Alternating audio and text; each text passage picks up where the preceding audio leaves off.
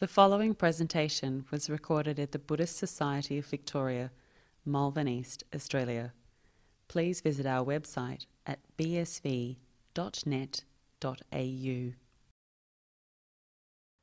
Okay, so good morning again, everyone, and welcome back. We're going to carry on with the famous Upakilesa Sutta, this wonderful sutta about some of the most impressive of the Buddha's disciples and how they're all practicing together here. It's a very, to me it's a very interesting sutta, and maybe one of the things I should say straight away, maybe for some of you, this feels a bit kind of profound. Yeah, we're dealing with very refined states of meditation, how to overcome the kind of remaining defilements of the mind before you enter into deep states of meditation and samadhi and these kind of things. But remember that the refined defilements of the mind, they are really just a refined expression of ordinary defilements. So the kind of way that we deal with these refined things is similar to the way you deal with more coarser problems in meditation practice. So it's all relevant. It's all kind of ties in to the same kind of things. It's just that here it's a bit more detailed and a bit more refined, essentially. So it's still, I would say, very relevant to the practice. The other thing is, kind of more of a bird's eye view idea of the sutta, maybe things I should have spoken about already, is that, well, what exactly are they doing here? What is this practice that they are doing here? Yeah, they are saying that they are dwelling, they're perceiving forms and they're perceiving light. But exactly what is it? Do they have, what is the meditation that they're doing? Are they doing a specific meditation or whatever? And usually the kind of context for these kind of experiences is satipatthana practice or breath meditation. These things are a result of the breath meditation. Yeah, so kind of the background here, and we know that Venerable Anuruddha, he is said to have been an expert in satipatthana practice, so quite likely he would have done breath meditation. That would have been the foundation for all of these kind of experiences. So that kind of gives you a little bit of context, otherwise it can be hard to really pinpoint, know what's going on. And the other thing which is very kind of fascinating about this particular sutta, which I always found kind of eye-opening, if you like, and that is the basis for all these experiences, is basically just kindness. We saw at the beginning how the Buddha talks about harmony, the importance of harmony, and then they express how they do that. And then based on that harmony, they get all of these uttari manusa dhammas, the superhuman qualities. It all arises from that. And so it's like, that's really all you have to do. It's so simple, right? It's just you are kind, but of course the kindness is a very profound kind of kindness. It's a profound kind of wholesome states of mind. But that's really all that there's to it. And then based on that, the meditation just happens. And so it shows you that simple things are very profound when they're taken all the way to the kind of logical conclusion or whatever you want to call it. Where you are mentally always inclining in the right way. And of course, if the mind is inclining in the right way, so is your speech and actions. It all kind of comes together through the mind. But that's really the kind of that's the critical thing here. Yeah, just having compassion, having understanding, seeing the good qualities in others, appreciating your own practice. And then you close your eyes and these things just happen based on that. There's also, at the back of this is also the idea of right view. I mentioned before how right view and sila are the two foundations for meditation practice. That's also there. That's kind of implied in this sutta. It is not mentioned so much, but it's implied because they are Buddhist monks. You can assume that they know how to think about the world in the right way, how to utilize the meditation experiences for insight, etc. That's kind of also at the back there. But sila is what enables the mind to really become stilled like this. So this is some of the kind of the background information, and it makes the path look very, very simple. All you do, you are kind, you live morally to the best of your ability, you have compassion and these kind of things, and then you practice mindfulness of breathing. And that's really all there is almost to this path. It's very simple. And often we make things far too complicated, and I think the complications often they detract because we get so full of concepts, so full of ideas in our minds. We try to figure out dependent origination in forward and reverse order, cessation and origination order, and these things are actually interesting. But there comes a point when you put those things to one side, and all you do is do the very easy, simple practices. The more simple things are, the more powerful they tend to be, because the clutter of the mind doesn't get in the way. Why do we even think about dependent origination then? What's the point of contemplating the more profound aspects of the Buddhist teachings? And to me, the idea behind those things is more to have confidence in Buddhism, confidence in the Dhamma, to understand that there is this whole world view that fits together really well. To be able to be kind, you have to know why you're going to be kind. Right? Okay, kindness, it sounds like a nice thing, but you really need to be motivated in a very deep way. And that motivation, to me, comes from this right view.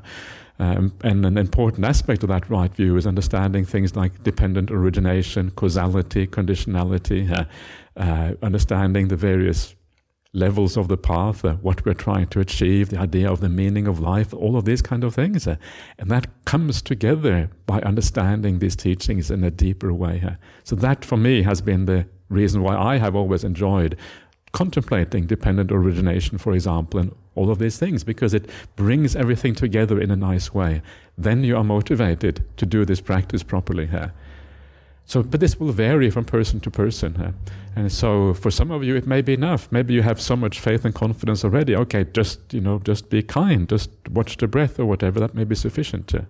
But for some of you it may be important to contemplate more about how this whole thing fits together, kind of get the bird's eye view. You see the big picture. And when you see that big picture, you can see how the little parts of that picture, the individual pixels in that picture, how they fit together with the other pixels to make up this beautiful thing called the Dhamma, this overall view of almost of reality, of human mind. What is the human mind? Well, that is reality. That is the what makes the world. So simple, so easy. And now when we go through these obstacles of the mind, again, we don't want to make it too complicated. It is just, again, having some guidelines to kind of move us in the right direction. So yesterday we were looking at some of the problems. We had a look at, first of all, doubt, and then we had a look at loss of focus, which is amanasikara, can also be translated as non-attention or tending in the wrong way or the wrong place. And then we had dullness and drowsiness. This is tina midda. So these things are, related to the five hindrances. They can be roughly considered the three last of the five hindrances. Lack of attention is a kind of restlessness, probably. And now we're going to look at more of these hindrances, and they are all very interesting in a way, and some of these really come up when the mind becomes very peaceful. So then the Buddha goes on. While meditating, terror arose in me, and because of that my samadhi, my stillness, fell away. When samadhi falls away, the light and vision of forms vanish. Suppose a person was traveling along a road and killers were to spring out at them from both sides. They would feel terrified because of that. In the same way, terror arose in me. I'll make sure that neither doubt, nor loss of focus, nor dullness or drowsiness, nor terror arise in me. And this is interesting, isn't it? This idea of the murderers springing out from both sides. You wonder, what has this got to do with meditation practice? It sounds a bit over the top, doesn't it? But there's actually an important point that is being made here. When the Buddha comes with a symbol, there's always an important point. And so these things are really worthy of some reflection to understand what is going on. And of course, terror, anyone who has had some deep meditation experience will know that sometimes it can be fearful. You come close, you feel the power of the meditation. You feel the kind of, you're being drawn in, but you are at the same time, you feel the power is so great, you're afraid of being drawn into it. And this is a natural response to these powerful experiences. And so you can, sometimes when you get to deep meditation, you can expect to feel that sense of apprehension maybe. It doesn't have to be. People vary enormously in how they experience these things. Some will be very terrified.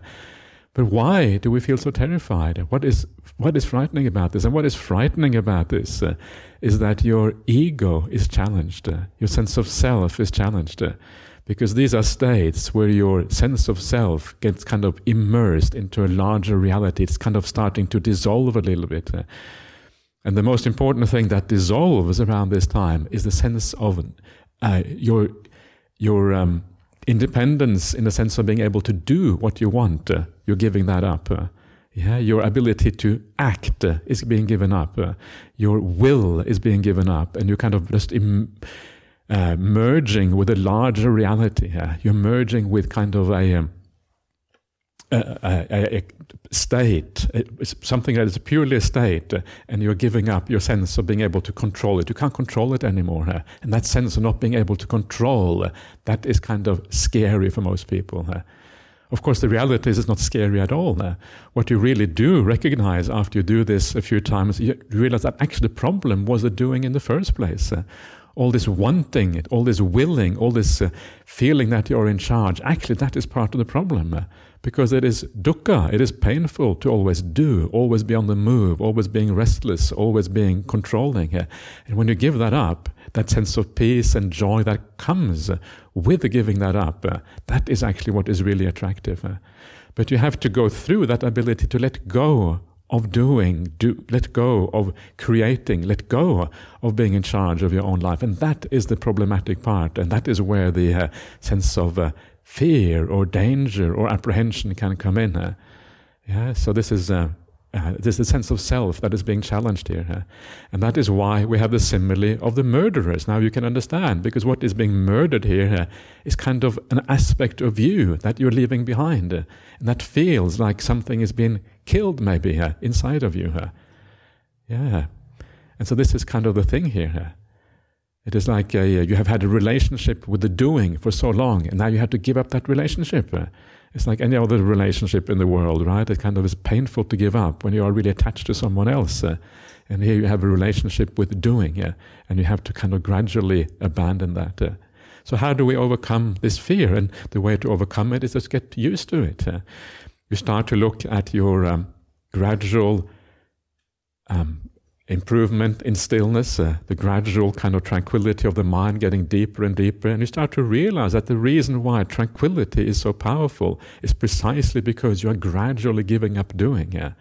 And as you contemplate this idea of giving up doing, actually being very, very attractive, we all know that from our meditation experience. A lot of restlessness, a lot of agitation is actually very painful. And this is one of the reasons why meditation is such a blissful thing, because you're giving up that doing. And then you take it one step further. You give it up completely.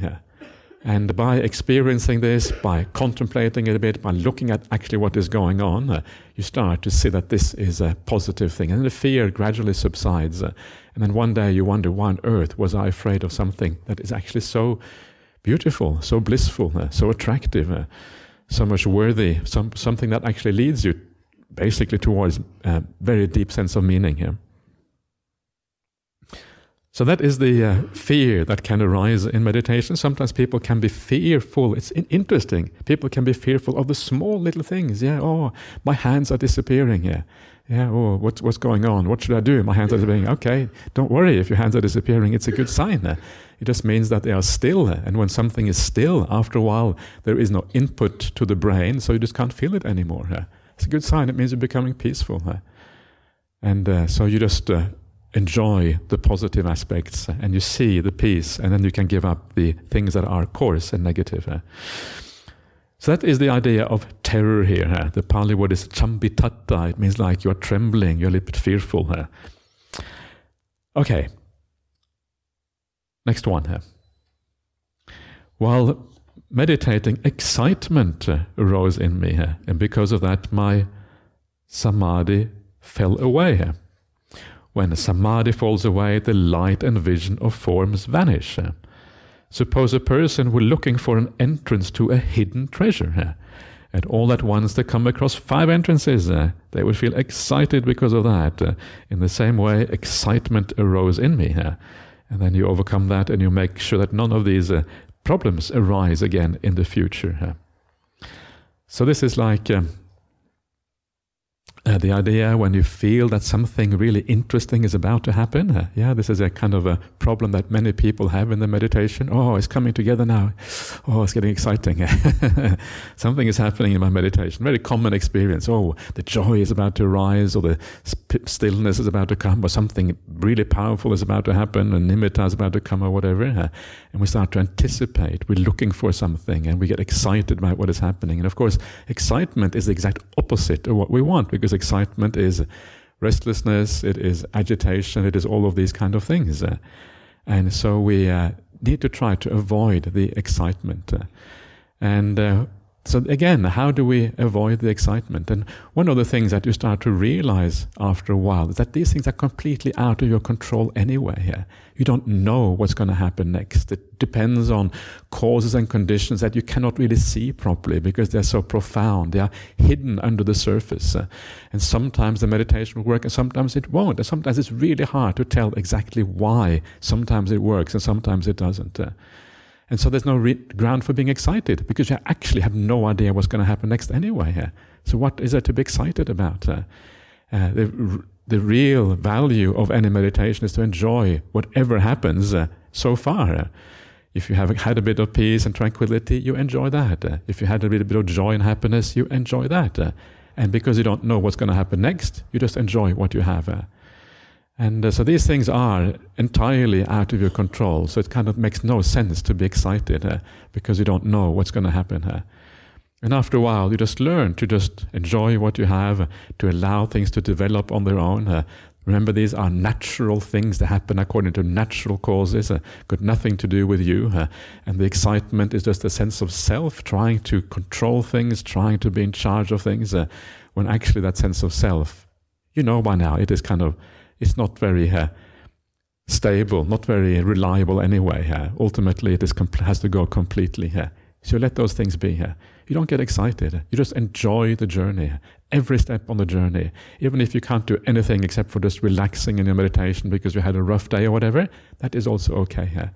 And you enjoy every little bit. And then these things just develop down the track. You don't know whether it's going to be this year or next year or tomorrow or today. And that's all perfectly fine for you. So it talks about 5 entrances here.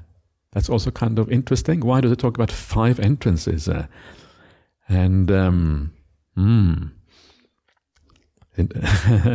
I suspect that what it means, and we will see this later on when we come to towards the end of the sutta, that is a reference to the 5-fold jhana.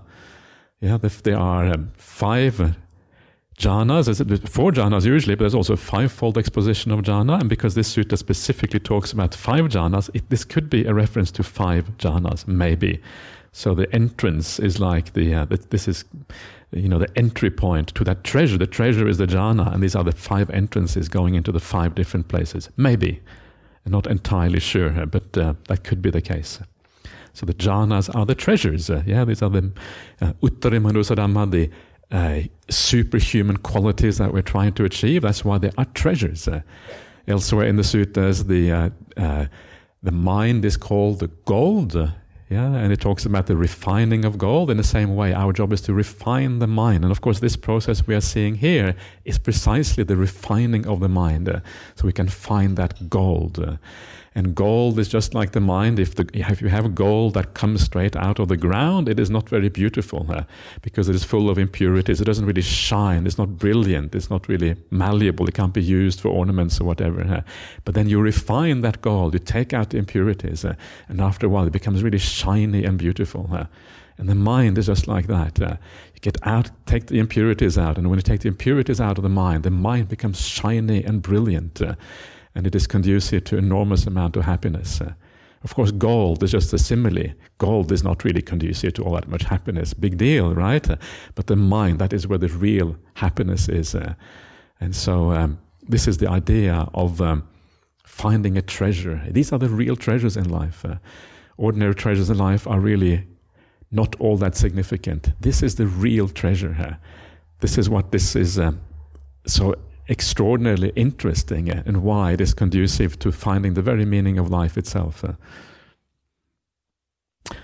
All right. While meditating, discomfort arose in me. I'll make sure that neither doubt, etc., all of these things, nor discomfort will arise again. The Pali word is dutulla. Dutulla means something like coarseness. There's a coarseness arises, and that coarseness will be uncomfortable compared to what you are experiencing. So it may be that something is impinging on your meditation. Perhaps the body, feel the body a little bit. Perhaps you there's other senses that are activated somehow, and you cannot really find the ease in the meditation because of that. But it might also be discomfort in the mind, because you are here starting to approach things that are very powerful, and you can feel suddenly you feel a bit out of your depth. You wonder, what is going on? Can I deal with this?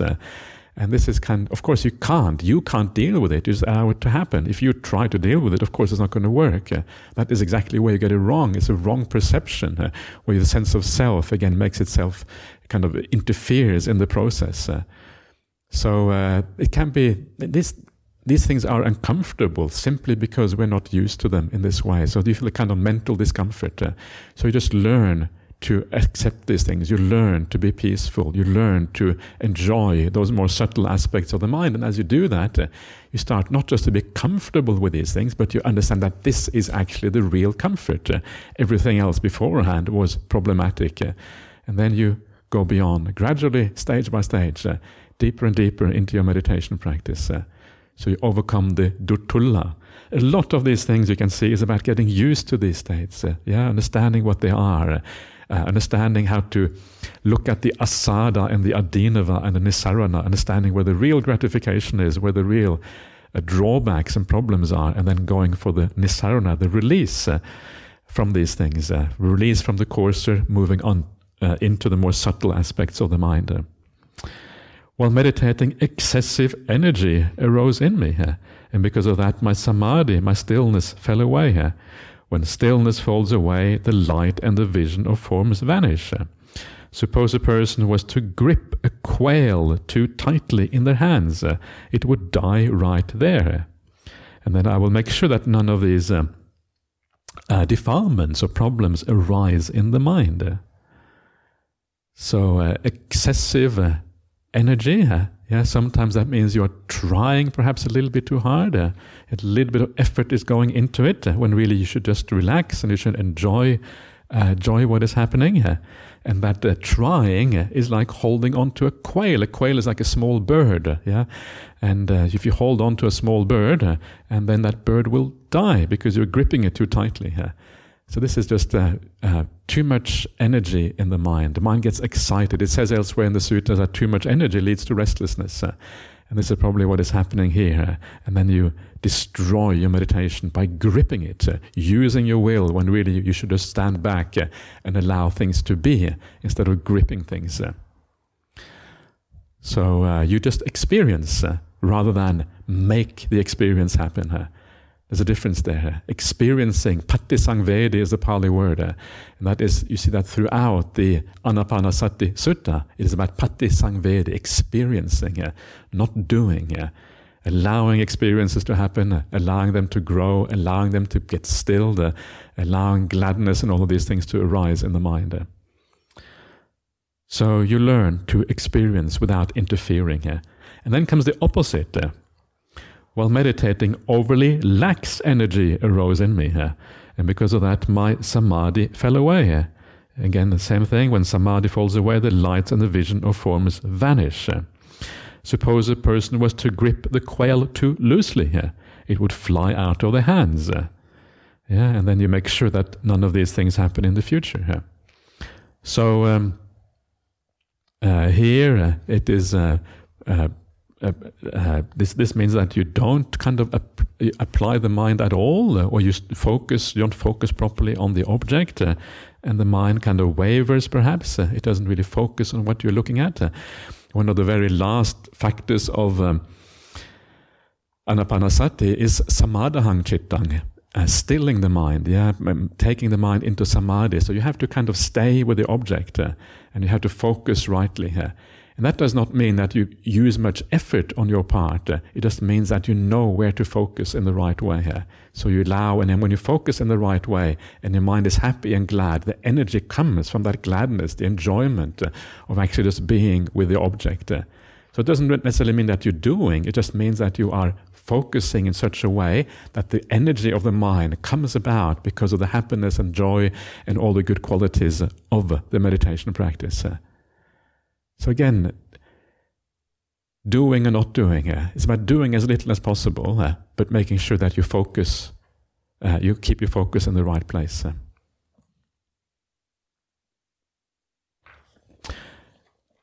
While meditating, longing arose in me here. I will make sure that neither doubt, etc., loss of focus, nor longing arises in me here.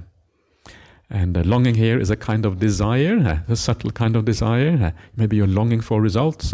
When is the samadhi going to happen? When am I going to have deep insight? When am I going to become a stream enterer? And this is kind of a very common question among meditators. I am really trying to become a stream enterer in this life. This is my goal in this life. And then you long to become a stream enterer, and that longing becomes an obstacle in your meditation practice. And this is why it is so important not to really have determinations when you set out. People often talk about having determinations about I'm going to get into a jhana and become a stream enterer, whatever. But I don't think that should be. I mean, of course, we are heading towards these things, and so we kind of have a sense of moving in that direction. But don't make it anything important in your mind, because it will actually block your ability to meditate. It will be a longing, it will be a desire, it will be something there at the back of your mind which is going to make it more difficult for you when it comes to these stages on the path. So your job is just to enjoy what you have, not to long for the future, not to long for any attainments you had before. One of the interesting things about meditation, of course, once you've had one nice attainment in meditation, or one nice experience, maybe is a better way to put it, then you want it back again. And this is kind of the problem we had before about excitement. You have had something before, now you want it back. And one nice way of overcoming that idea of wanting these things back is to remember that meditation never really repeats itself in exactly the same way. So you may have one nice experience, but if you want it back, actually you're trying to repeat the experience when that usually doesn't really happen anyway. Experiences are usually a little bit different. They come in slight variations. There are some things that happen that are, you feel peaceful, you feel piti, sukha, you feel some good qualities, but there's going to be variations on a theme. So if you try to have exactly the same experience, you're probably blocking yourself from having other good experiences. And this is one way of overcoming this idea of longing and desire. Actually, I don't know what's going to happen. It may be a completely different thing. You have to open your mind to different possibilities. And that kind of takes away some of these desires and excitements, because actually it's out of your control. So longing arises. You don't long for things anymore because you realize actually that is you don't know what's going to happen anyway, so no point of longing for anything here. And then we have, while meditating, perceptions of diversity arose in me here. So then you make sure that none of these things arise, none of these problems. Perception of diversity means that too much going on in your mind. Instead of stilling the mind, instead of samadhang chittang, you have more like nanatta chitta. Nanatta means diversity. And so here you are not focusing in the right way. You're not attending to the meditation in the right way. Instead of focusing on the kind of the simplicity of the object, on the most still part of the object, on the part of the object that is unified. You're kind of allowing your mind to move a little bit. You're seeing more than you should be seeing. So you focus on the center of things, the core of things, on that part of the thing which is unified, and not on the diversity of the experience. Because these kind of experiences, because they have to do with form, right? Remember, there's a form involved with this. We're talking about light and form. And form always has edges, it has shapes. There are ways you can look at that where you see multiplicity, and there are ways you can look at that which focuses on unity. So you focus on these things in such a way that it leads to unity rather than diversity. This is what this is about. Diversity leads to too much business in the mind. It's the opposite of stilling the mind. And here our job is to move towards unity. Now we come to the last one. So many problems, potentially, but it's actually quite simple, right? It's not all that complex. It's just that when you look at it like this, I think the Buddha is trying to be very exhaustive and point out, a number of problems, and sometimes you just go through it and it's no problem at all. So anyway, while meditating, heedful, keen, and diligent, I perceived both light and visions of forms. But before long, my light and vision of forms vanished. It occurred to me, what is the cause? What is the reason why my light and vision of forms vanish? It occurred to me, excessive concentration or staring at forms arose in me, and because of that my samadhi and stillness fell away. When stillness falls away, the light and vision of forms vanish. I'll make sure that neither doubt, nor loss of focus, nor dullness and drowsiness, nor terror, nor excitement, nor discomfort, nor excessive energy, nor overly lax energy, nor longing, nor perception of diversity, nor excessive staring at forms will vanish in me. So I'm not sure if maybe concentration here is okay, concentration on forms, but usually we use the word concentration very often to mean samadhi, in which case it is not suitable as a translation. But if we use concentration more in a sense of staring at something, grasping it a little bit, holding on to it, then it is an acceptable translation.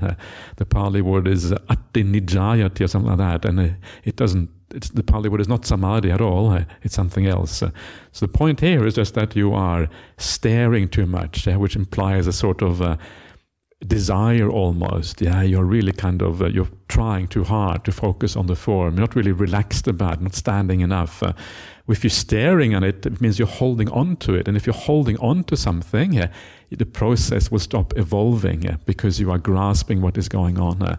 And the purpose here is always to allow the process to evolve on, to go deeper and eventually go beyond the form. You cannot go beyond the form if you're holding on to it. And that's kind of, I think, part of the issue here, right here. So you have a relaxed attention. It's kind of, you can see how this has to all balance very nicely. It's kind of find a balance. Not you have to attend, but it has to be relaxed at the same time. So it's kind of getting this balance right. That is really the trick here in your meditation. So these are a large number of possible problems. Remember that on this path, the overcoming of problems is gradual. And don't worry too much about these things if you are not there yet. Some of you are going to be dealing with these kind of things, but many of you are not because it's still too refined. This is really the stage where the nimittas, the samadhi, the form and light arises. Remember, we're dealing here with what we normally call samadhi nimittas in meditation. This is already very refined. If you haven't got to that stage, you've got to deal with coarser defilements. And so knowing where you are on the path, knowing what you have to deal with is very important. What are the issues in your life that are the problems? And for a lot of people, just keeping the precepts is difficult enough. And then you extend those precepts to go into all the areas of action and speech. And that is already, for many people, very hard to always speak the right words, not to fall into harsh speech and divisive speech and these kind of things. Of course, the last one being the sampapalapa it is what it sounds like. It sounds like kind of just talking nonsense. Or I know some of you, in Malay and Indonesian, the word sampah means rubbish. And palapa is talk, so it means literally rubbish talk, right? That's what it means. So sampah it was good fun. I remember being in Indonesia, and a few years ago we used to go to Indonesia every year, and there's a kind of a large crowd there, and I talk about sampah palapa, and my fellow was interviewing me, or who's kind of my interlocutor, is very, very, very funny man. He's really, really cool. He's one of the kind of leading Buddhists of Indonesia. And he started laughing, and he was pointing to the rubbish basket. Sampah, I said.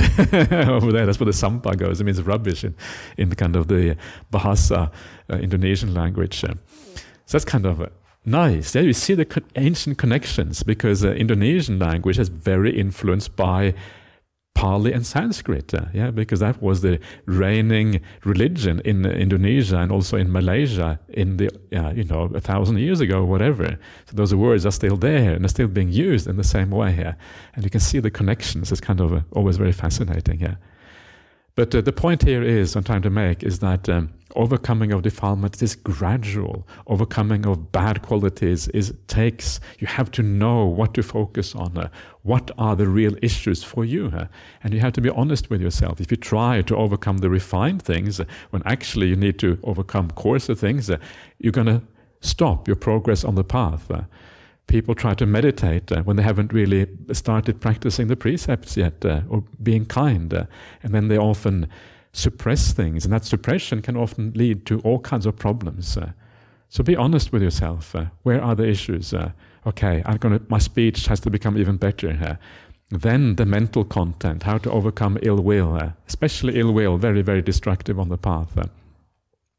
And then your meditation starts to work. Once you overcome ill will and the greater desires in life, then meditation becomes possible, because these are the things that distract you from meditation. They go into the past and the future, etc. And then eventually you come to the point when you deal with these very refined issues. So what happens next? So the Buddha is overcoming all of these things.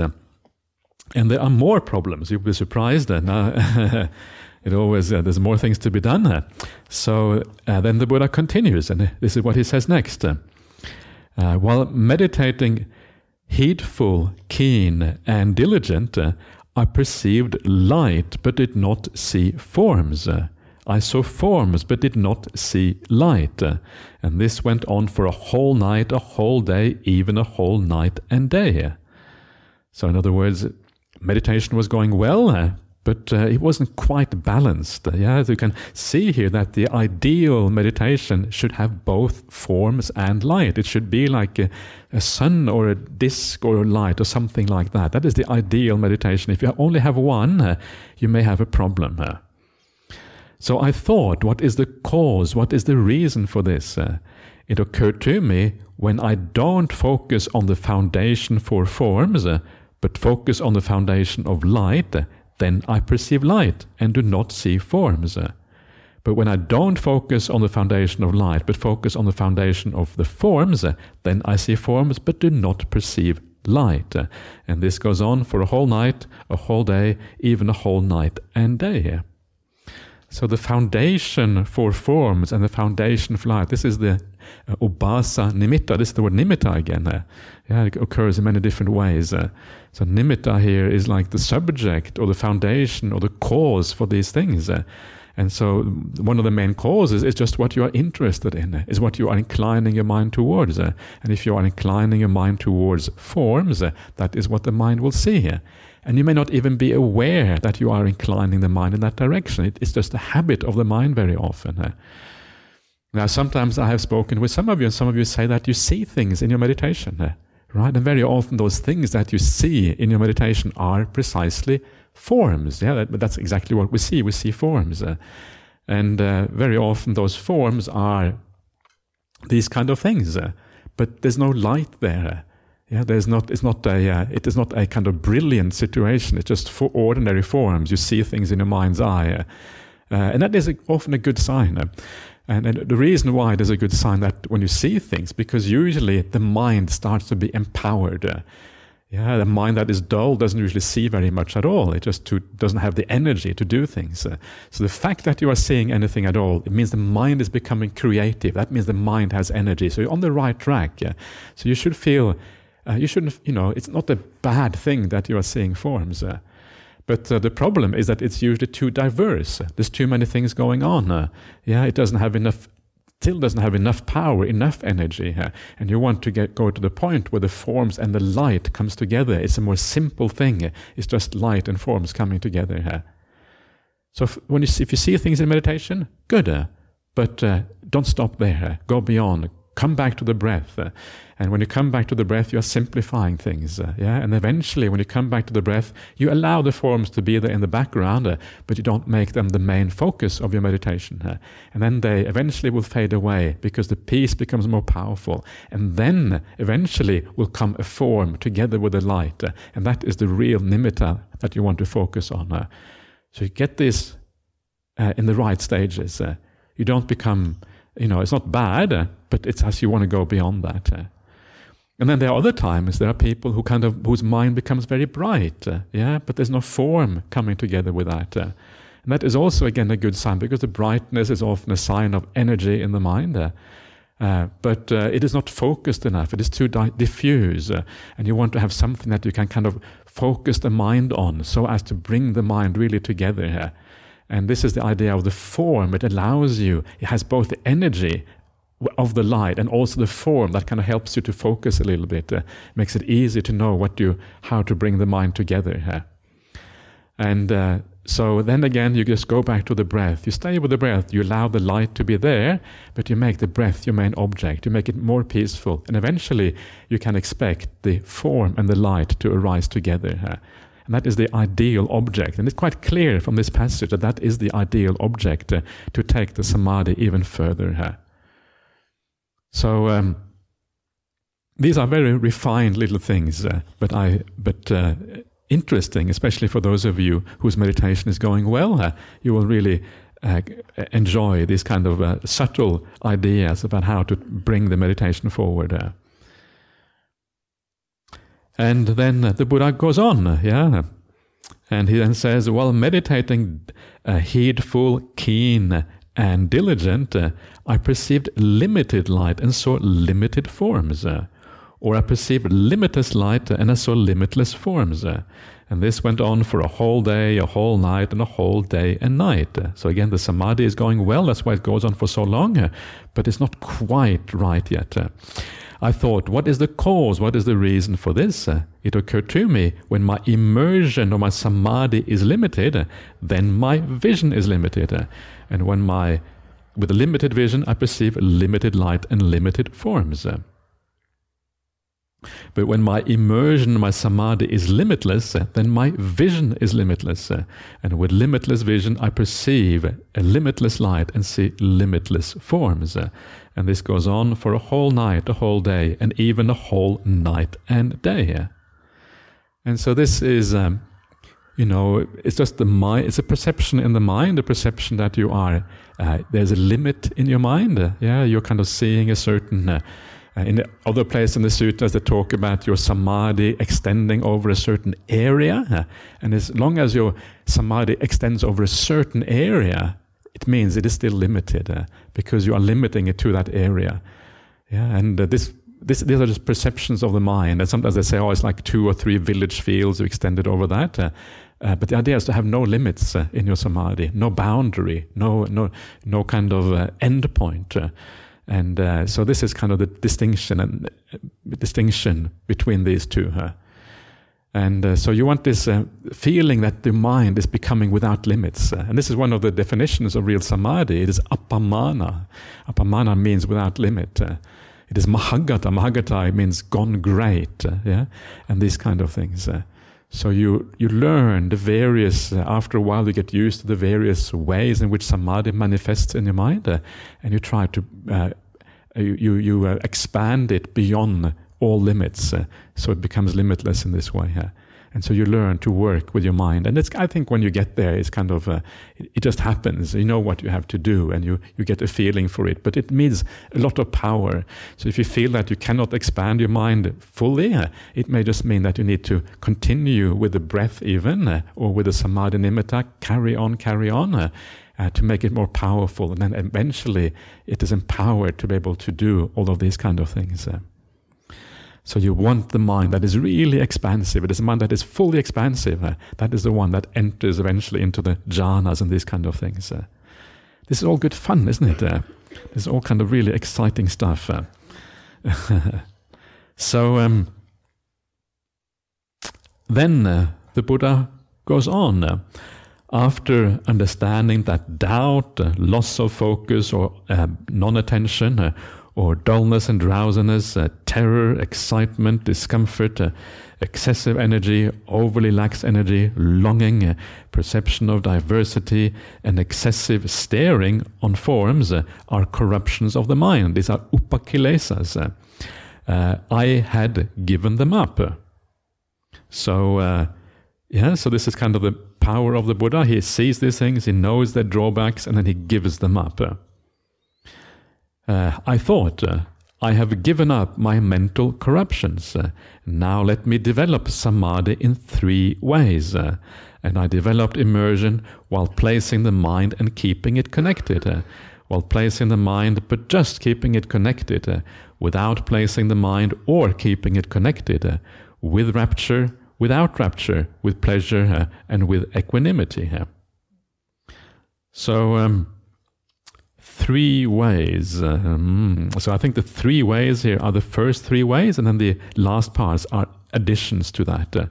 So maybe originally this was just about the first 3 ways, which goes up to without placing the mind or keeping it connected. I think that's kind of where it may originally have stopped, not sure. Otherwise, the number 3 sounds a bit strange. Anyway, regardless, so what is this all about? And what this is about the jhanas. The jhanas talked about in different ways. So the very first one here is immersion. This is savitaka savichara. This is the Pali word. This is placing the mind and keeping it connected. Savitaka is the placing of the mind. Savichara is the keeping it connected here. And the translation here is based on the explanation of these mental factors in the Visuddhimagga, how they are explained there. So sometimes these commentarial works can be helpful in clarifying things. And so the idea here in the first jhana, this is how Ajahn Brahm explains these states. And he always says that there is like a wobble in the first jhana. It's not fully still yet. There's still a slight movement of the mind, but it is an automatic movement of the mind. It's not a movement that you do. The mind does it kind of just on its own. And the reason is because you don't have the full confidence in the object yet. The mind is not fully happy or confident in the object, so it moves towards the object. But then it and then it holds on a little bit. That's this vichara. Moving on is the placing the mind, and then it holds on a bit, and then it kind of goes back, and then it kind of has this wobble back and forth, and it's like the bliss going stronger, then going weaker a little bit, and that sort of experience. So this is the savitaka savichara experience, and it's very important to understand these things correctly. Because sometimes it is thought that the idea of vitakka elsewhere in the suttas means thinking. So some people think that you can think, in the deep states of meditation. But remember, these are uttari manusadhammas. These are alang arya and anadasana visesas. They are superhuman states. They are qualities of knowledge and vision worthy of the noble ones, distinctions in meditation. There is something very special about these things. If you're still thinking, how special is it? You're still very much in this world, if you're thinking about things. And so these are going to be the most profound aspects of vitakka vichara that are possible in the world. And of course, the most profound aspects of thinking is precisely things like the very simple movement of the mind, the remnant restlessness of the mind. This is kind of where thinking comes from. Thinking comes from the movement of the mind. And so this is the kind of the final, most subtle aspect of that thing which leads to thinking when the thinking mind becomes coarser down the track. Savitaka, savichara is what we have here. And the consequences of the first jhana is then that you have the bliss and happiness born of seclusion, the vivekaja piti sukha. Yeah, this is what comes with this. And this is a very specific kind of happiness. It is a happiness that is precisely the happiness where you are secluded from the five senses, from the five hindrances. It's the happiness born of seclusion. So every stage of the path of meditation brings a deeper state of satisfaction, contentment, still, peace, and happiness. One happiness after the other one. This is a very particular happiness called the happiness of the first jhana, and it's called vivekaja piti sukha. Very profound kind of happiness that you're getting at this point. But still, it is not as profound as it can get, and that's why after a time you realize the negative consequences of placing the mind. So you give up the placing of the mind without placing the mind, just keeping it connected. And this is like the mind holding on to the object a little bit. This is kind of the 1.5 jhana, not the second jhana, the 1.5. And this is why here we're talking about the fivefold jhanas rather than the ordinary fourfold thing. This is in between. You have vichara, but no vitaka. There's no placing of the mind, but there is the holding on, the keeping it connected part. And so this is more subtle. You're getting very close to full samadhi now because there is no movement left in the mind. There's a slight kind of the mind is holding a little bit. Mind is still a little bit uncertain, not fully confident in the object. But there comes a point where the mind is fully confident in the object. It doesn't really need to kind of move towards and away anymore. It doesn't need to hold anymore. It's completely relaxed and just goes fully into the object. And that is the samadhija piti sukha of the second jhana. Avitaka, avichara, no vitaka, no vichara. And this is what is meant by this one. It's a new form of bliss, a bliss you have never had before, born of stillness, samadhija piti sukha at this particular point. Second jhana, and beyond, of course, as well, because this is also an expression of anything that is beyond the second jhana, because those are similar kind of, have the same kind of experience in terms of lack of vitaka, vichara. So this is an alternative way of thinking about samadhis. Yeah, I'm going into a bit of detail here, and most of you probably think this is way down the path. But it's nice to have a little bit of the map of the territory in mind, so you know what will arrive eventually if you practice this path fully. So very extraordinary, interesting things, these things. So the last one here, the one without placing the mind and keeping it connected, usually refers to the second jhana, but it is also true for the higher jhanas as well. All of the higher jhanas are without placing the mind and keeping it connected. So from this point on, this is true for everything, immaterial attainments, the whole lot. And then it adds these other things, various kinds of samadhis, with rapture, without rapture. So with rapture is the first and the second jhana. Yeah, and also the 1.5 jhana. Without rapture is the third jhana and the fourth jhana. With pleasure is the first, second, and third jhana. They all have sukha. And then with equanimity is the last one, only the fourth jhana. So these are just different ways of expressing the jhanas through this fivefold scheme, and everything there is, so all of that is kind of seen through this alternative way. And this is kind of one of the marvelous qualities about the Buddha, being able to describe these incredibly profound things in different ways and from different angles.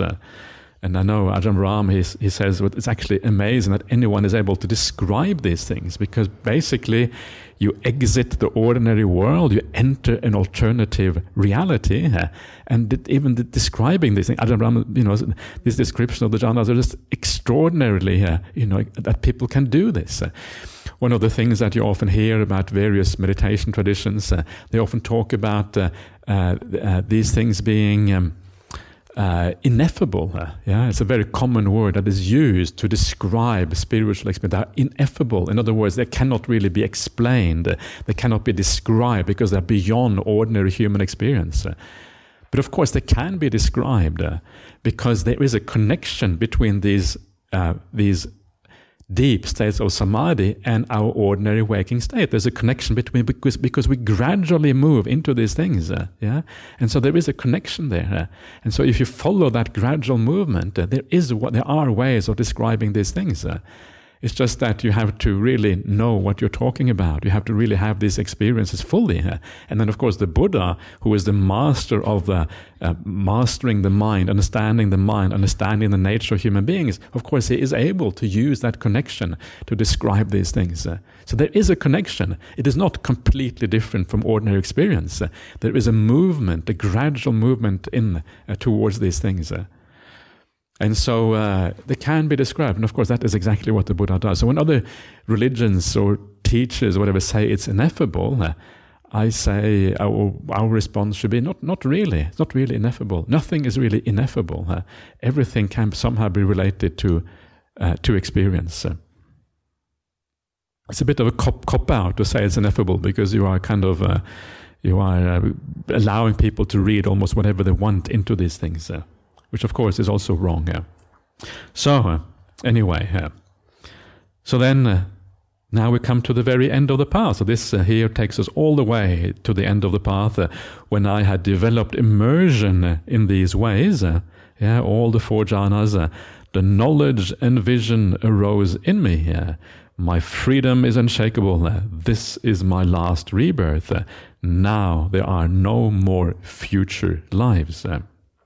So based on all of this, you gain, I wonder whether there should be some dots then, or maybe not, maybe this is correct. Based on all of this, the jhanas are these are the building blocks that make these kind of insights possible. And then eventually, this is your knowledge and vision. An arahant knows they had ended samsara. If you don't know you have ended samsara, you're not an arahant. So my freedom is unshakable.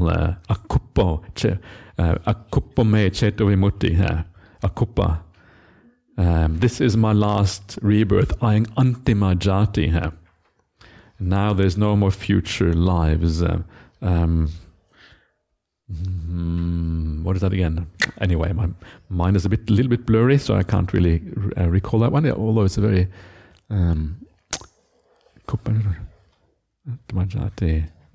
Nattidani punabhavoti. Nattidana punabhavoti. Now there's no more future existence. All right. I think that's what it is anyway. So anyway, good enough. This is what the Buddha said. Satisfied, Venerable Anuruddha was happy with what the Buddha had said. So this is the usual ending of the suttas, and he had pretty good reasons to be happy with this sutta, I reckon. It's pretty kind of profound and beautiful and really well expressed. And so this is one of those thing about the suttas of the Buddha, is that they are sometimes we don't really take on board all the information that is there. Actually, there's a lot of information in the suttas, and by reading it correctly, by contemplating what is going on, and by understanding what is there, I think pretty much everything you need to know is actually there. Yes, you need someone with a bit of experience to kind of guide you a little bit to not misunderstand what is there. And that is why the living tradition in Buddhism is so important.